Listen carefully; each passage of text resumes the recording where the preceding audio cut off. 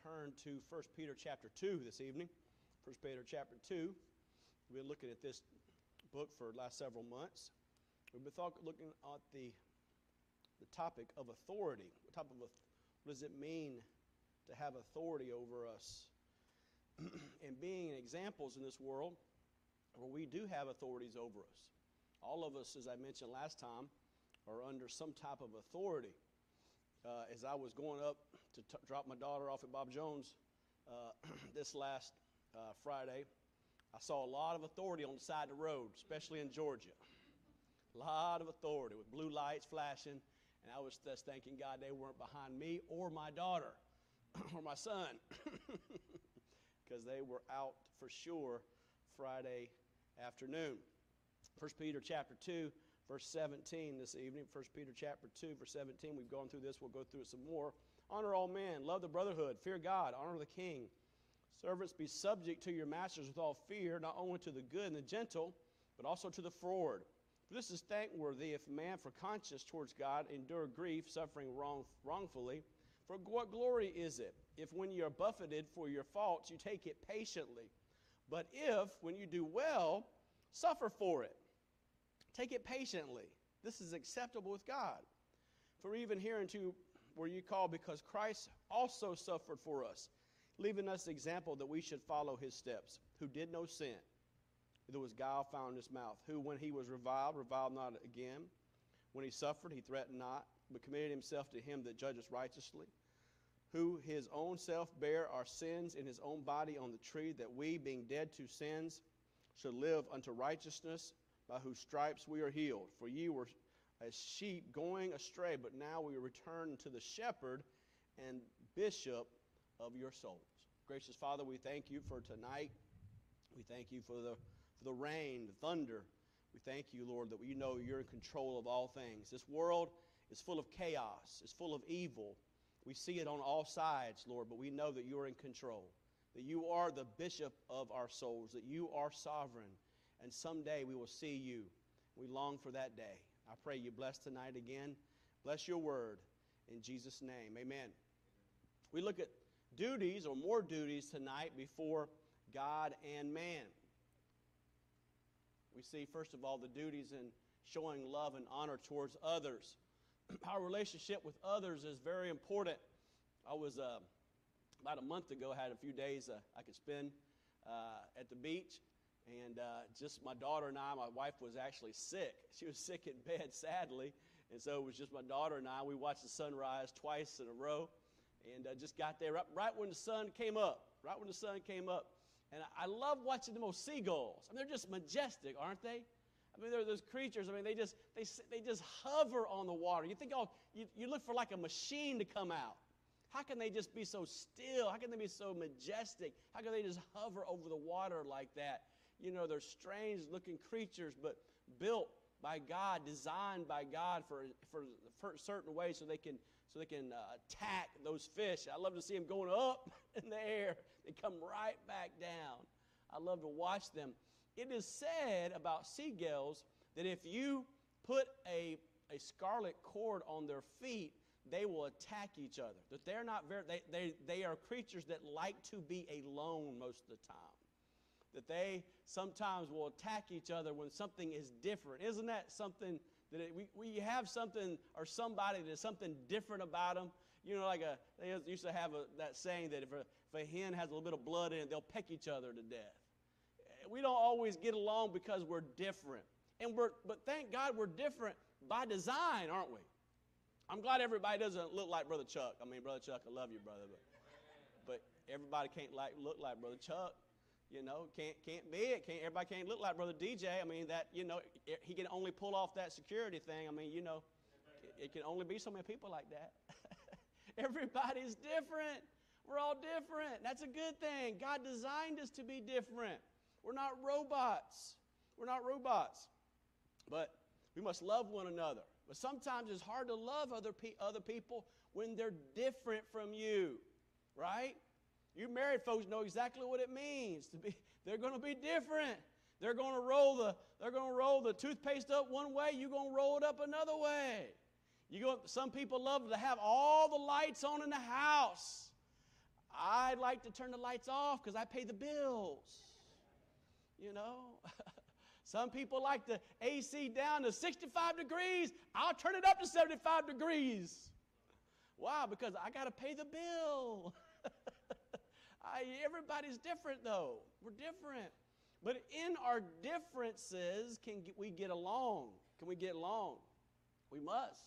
Because the Bible says in Psalm 133, verse 1, it says, behold, how good and how pleasant it is for brethren to dwell together in unity. You see, folks, if Christians can't get along, how in the world can we expect the world to get along? Christians must get along. You have to choose it. You say, preacher, I don't know if I like that person. You're not commanded to like, you're commanded to love. We're commanded to love one another. The greatest way that we can show that we are disciples of Jesus Christ is not by our holiness. It's not by our sanctification. It's not if we attended church every time we attended church. Those are all good things. It's not how much we tithe. Those are good things. But the way that we show love, show our dedication to one another is by our love towards one another. We must show our love. Do you show love to other people? Do you care for other people? Do you intentionally choose to love other people, even though they might be different than you, act different than you? I hope you do. The Bible says in Proverbs chapter 24, verse 1, my son, fear the Lord and the king. I'm talking about here, it says in these verses, honor all men, love the brotherhood, fear God, honor the king. Proverbs 17, 1, 7a, fear of the Lord is beginning of knowledge. Amen. Amen. The fear of the Lord is beginning of knowledge. I say amen. We ought to be fearful of God. Not be afraid of God, but have a reverence for God, an awe of God, a respect of God. We need to get back to that in our society, don't we? A reverence for God, a reverence for God's word, a reverence for the church, a reverence for authority, a reverence for for the things of God. We got to get back to that. That starts in the home. That's parents. It's you teaching your kids when an elderly gentleman walks into a room. We need to teach our kids. The kid's supposed to raise up, stand up. Remember when that was taught? Some of you were taught that way. When an elderly gentleman or a lady walks in, it's still polite to open the door for the ladies, isn't it? It's still, I think it's still right thing to open a door for somebody, no matter who they are. Amen? And it's still right when somebody opens a door for you to say thank you. They're old-fashioned. Let's get back to old-fashioned. Let's get back to tradition. Let's get back to biblical things, right things. You say nobody else does it. Friend, it doesn't make a difference if nobody else in the whole world does it. You do it. Because it's right. Do right. Till the stars fall. Do right. Do right. That's our duties in showing love and honor to others. What about duties of subjection? Another duty of the Christian is he's engaged in, as we mentioned last time, the glass house of living in the areas of work. You and I work amongst people. We work around people. Some of you are employed by people. How are you going to act? How are you going to act? There's a word called doulos, or servant. It's reference to domestic or household servant that lived in the same house as the master. Now, back in these days, there was lots of slavery. In the days of Peter, slavery was rampant. There were thousands and thousands of slaves, and to be a slave in those days basically meant you had no rights. You had no rights. Your master could do anything he wanted to you, even take your life. It was common. It was not something, it's against the law. No, if you were a slave, the master, if he didn't like you, he could take your life. If you could not marry, you could cohabitate with another person and have a child. And if you had a child, that child was not yours. It was the master's child. You didn't have any rights. You were subject unto your authority. You were subject unto your master. People talk about rights today. Wow. Can you imagine what it was like back in those days when you had no right? You went You were told to go. You wore what you were told to wear. You worked as long as you were told to work. There was no unions. There was no government programs telling you that we will help you in your time of plight. No, dear friend. Back in this day, you were totally subject to the whim of your master. Dear friend, we are subject to our master, aren't we? We're subject to our master. Whether we eat, drink, or whatsoever we do, we should do all to the glory of God. If God calls us to do something, we should be willing to say, yes, Lord. I love that those verses in Isaiah chapter 6 where during the time of the King Uzziah died, he got a fresh glimpse of God. He saw him high and lifted up. He said he lived in a land where people had unclean lips, and he was a man of unclean lips. But in the midst of all this trouble, he saw the King. He saw the Lord Jesus Christ. He saw God. And his perspective changed.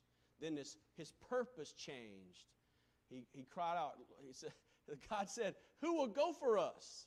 He said, then the Bible says in Isaiah 6:8 says, then said I, here am I, send me.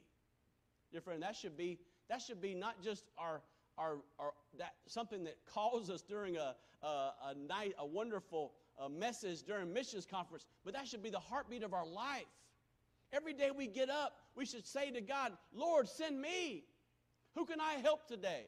Who can I encourage today? Who can I befriend today? Who can I love today? Who can I help today? Who can it be today? If we had that type of attitude, our society would change if we would only get over ourselves and start helping other people, even in difficult circumstances. The word subject, interesting word, comes from the Greek word which means to arrange under, to put under subjection, to obey or submit to one's control. The person who relinquishes his rights willingly. It's a military term meaning to arrange in order under. To arrange in order under. All of us are under somebody or someone. You say, well, that's easy. It's easy when you have a boss that's kind, but it's a little more difficult when you have a boss that's forward. So what does forward mean? It means crooked. It means unfair. It means cruel, unreasonable, unjust, or wicked. Before I met my wife, I worked at Winn-Dixie Warehouse. Winn-Dixie Warehouse was a place about 3 or 4 minutes from where I lived that my dad worked for Winn-Dixie for 25 years as a truck driver, and my dad got me a job on there at Winn-Dixie Warehouse. My job was to go around with these little stickers and pick out the food, put it on a pallet, wrap all that food up, put it on a pallet so they could come in and trucks could take it to deliver to all over this side of the country, basically. But my dad got me the job, and my boss knew it. And he always kind of had a little bit of attitude about me because he knew my dad. He knew who my dad was. My dad had been around Winn-Dixie for, like I said, for 25 years. And as soon as he met me, he said, "You James Moon's son?" I said, "Yes, I am. I'm Marty Moon." But it just like he felt like I didn't earn the job, but I was given the job. And it took me about 3 months for he actually kind of liked me. He gave me like a halfway smile. It was like this. That's about all I got out of him. The rest of the time it was like, "Moon, do this. Moon, do that. Moon, do that." I didn't think I had a first name. It was always Moon this, Moon that, Moon there. I was like, okay. You ever had a boss like that? You got one right now, DJ? Well, thank God you got a job, brother. Hey, I'd rather have a job like that than be in the cheese line. But sometimes in life, you're going to be subject to people like that. Now, I had a choice. I could either get mad or get upset because he didn't always treat me nicely or kindly. He didn't say, "Hey, would you like some Grey Poupon with that Coke?" You know, he didn't ask me. He didn't ask me to do anything nice. He wasn't very kind. But he knew. Secondly, not only was my dad James Moon, he knew. Secondly, I went to Bob Jones University, and in Greenville, Bob Jones University has obviously a reputation for being a Christian college. And so he didn't like the fact that I was James Moon's son. He liked the fact that I went to Bob Jones University. He didn't like the fact that I was a Christian. And he didn't want to tell me anything about Christianity. He just wanted me to work as hard as possible. And you know what?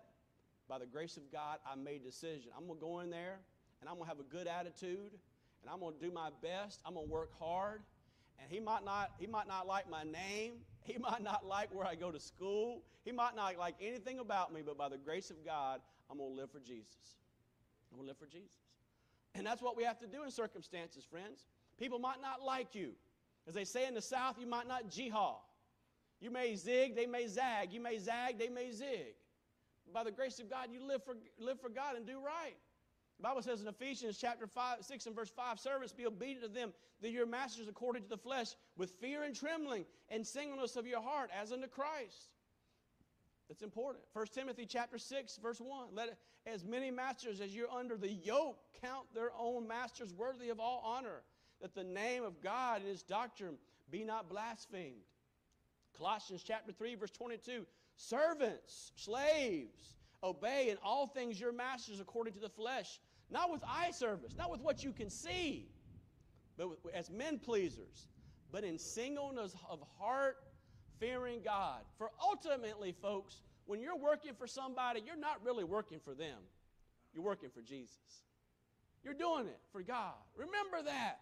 When that person treats you wrong, remember that when they tell you to come to work when you don't want to come to work, or stay at work when you don't feel like being at work. Remember that. You're not really doing that being obedient unto a person. You're being obedient unto God. You're being obedient unto God.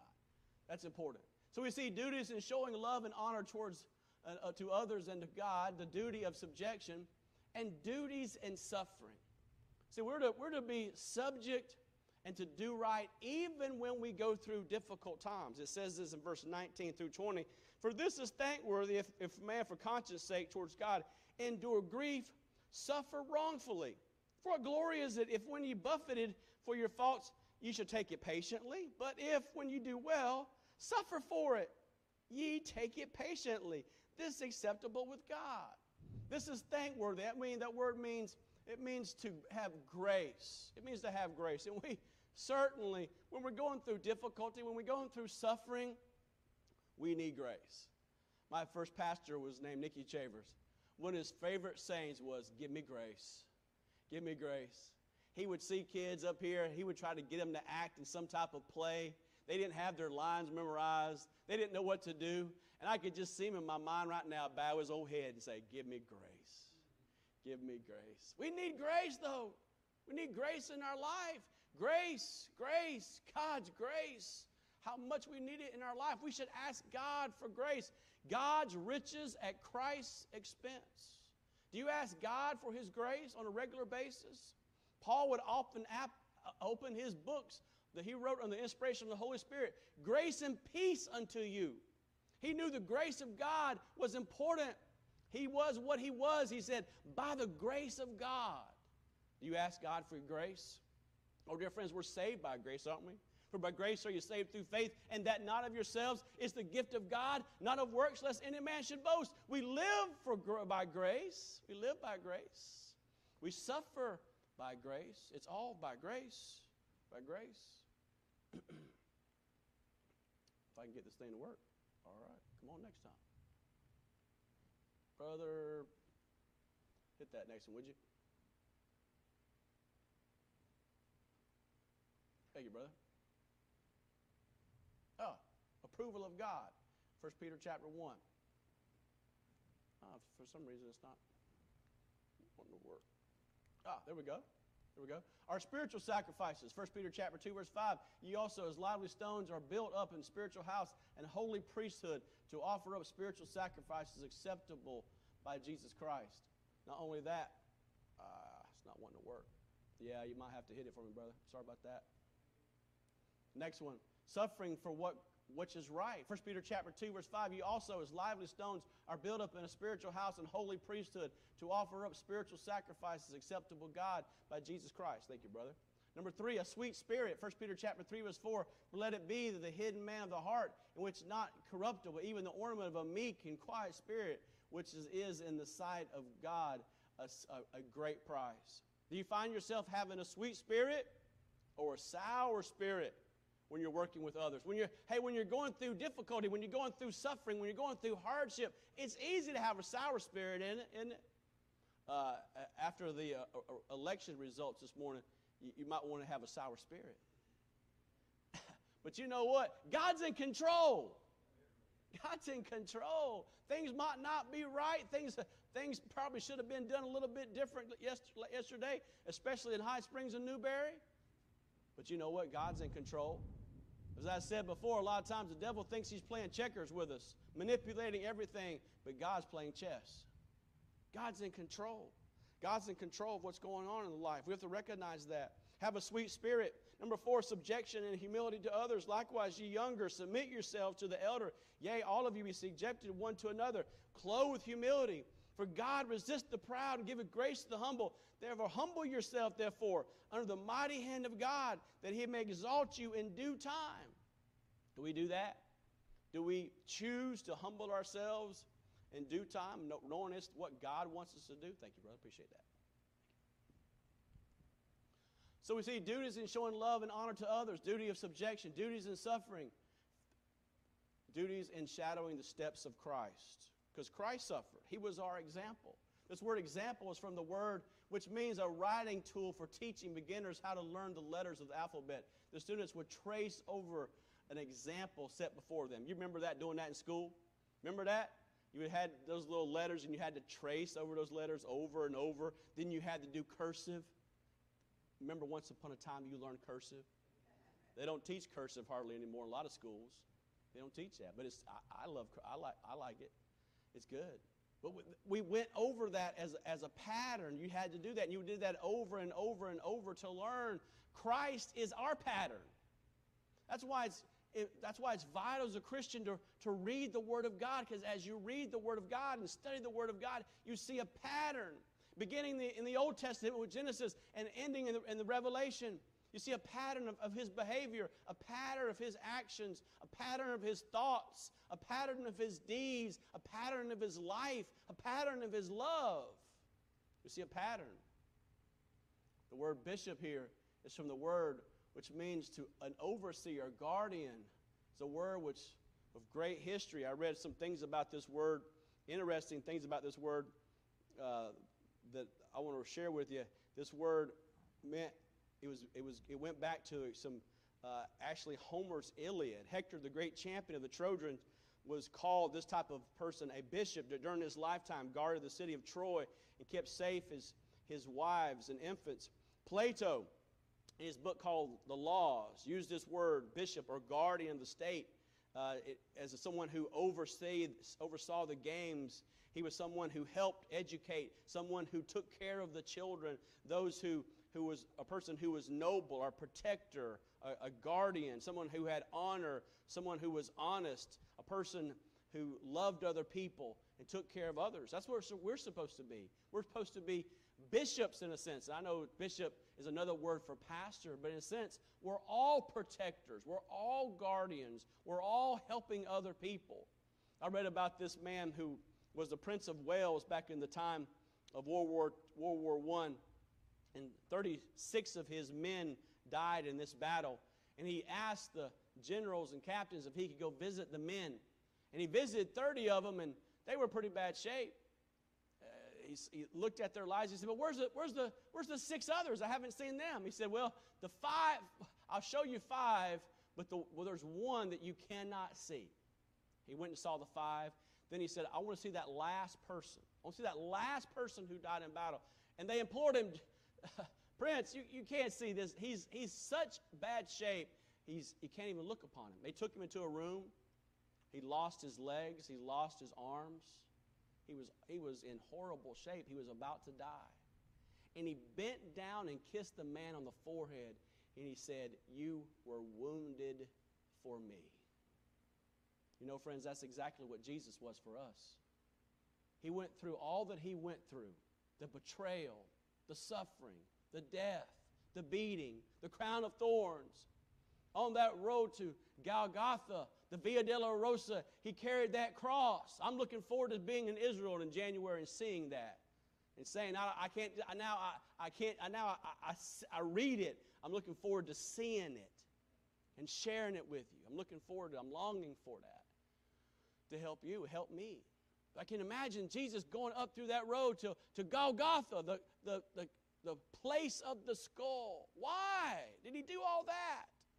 To be praised, to be glorified? No, so that I would be free from sin and you would be free from sin.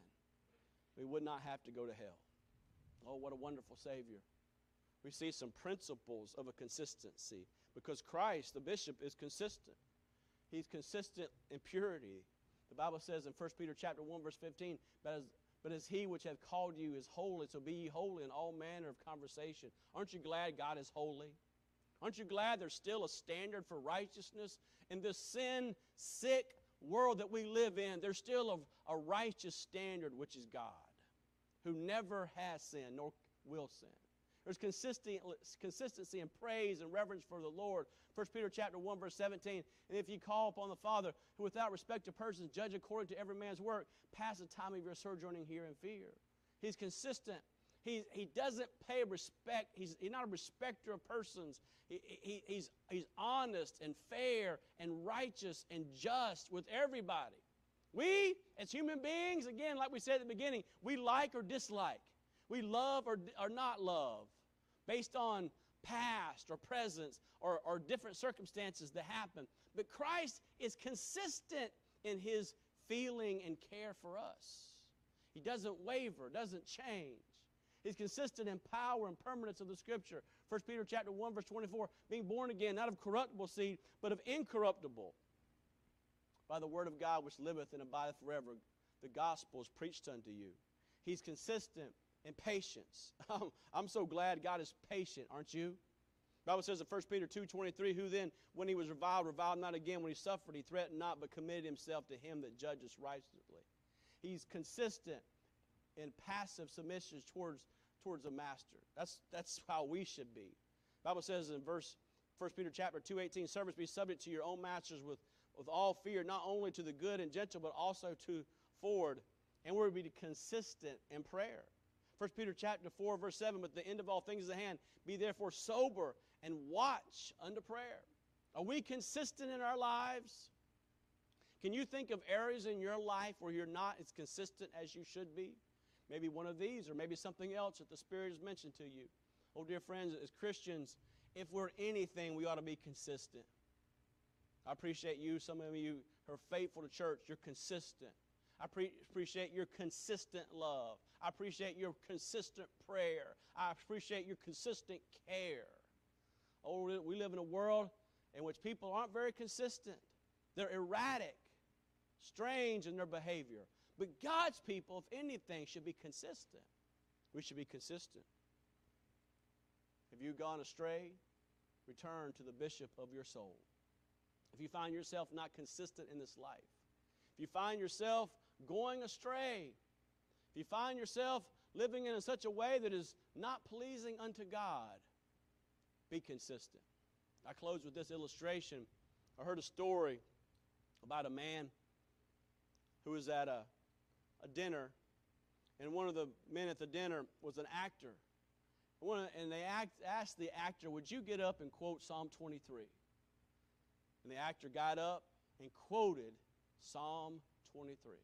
And when he got done quoting Psalm 23, everybody stood up and clapped because it was so dramatic. They all sat down. Then the actor saw a clergyman. He said, preacher, would you quote Psalm 23? He said, I'm not the actor like you are. My voice is not like it used to be. I've preached many a sermon, and but I'll do my best. And he got up and he quoted Psalm 23. Everybody was quiet. You could hear a pin drop. Every eye had a tear. And the actor stood up and said, I know the psalm. That man knows the Savior. He knows the Savior. Dear friend, it's one thing to know about God. It's one thing to know about the book. But I wonder tonight, do you know? Do you know Him? Do you have a relationship? Christianity is not a religion. Christianity is not something we just do on Sundays and Wednesdays and every once in a while when people look at us. No, it's a relationship. It's a life. It's a life. Do you know God? And are you walking with God on a regular basis? Father, I pray, God, you bless tonight. Thank you, Lord, for your goodness. Thank you for these folks who've come. I pray, Lord, you bless them for their faithfulness. Oh, Lord, I wonder if there be any wicked way in us, anything that, as the word was spoken tonight and preached, some area in our life that is not where it should be, with head bowed and eyes closed, no one looking around. Maybe someone say, preacher, there's some areas of my life. Maybe you've been struggling at work with a boss that's forward. Maybe you're struggling, dear husband or dear wife, in your marriage relationship. Maybe you're struggling with your children. Maybe it's another type of relationship, or just maybe personally, your relationship with God. You know it's not what it should be. You say, preacher, there's an area of my life tonight that it's not what it should be. It's not what it should be. I'm struggling. My submission is not right. My submission to authority, my holiness, my demeanor, my activities, my attitude, whatever it may be, maybe the Holy Spirit has whispered to you tonight, there's an area you need to change in your life. Could I pray for you, dear friend? Oh, dear friend, the blessed things I can do as your pastor is to pray for you and encourage you in the Lord. Say, preacher, there's an area in my life where I'm struggling with. Would you pray for me? Anybody like that at all tonight I could pray for? Anybody like that at all? Amen. Anybody else? Amen. Anybody else? Be honest. There's an area, amen. Anybody else? There's an area I'm struggling with tonight. I'll be honest with God. I'm struggling. Would you pray for me? If you're here tonight and you don't know Christ as your Savior, of course, and as we give an invitation, you're always welcome to come forward, and I could love to take a Bible and show you how you can be saved. If you say, preacher, I think I'm saved, but I'm not sure I'm saved, would you come and just come to this old altar, and I'd love to take the Bible, or if you're a lady, we'll have a lady take the Bible and take you to a room and show you how you can be saved.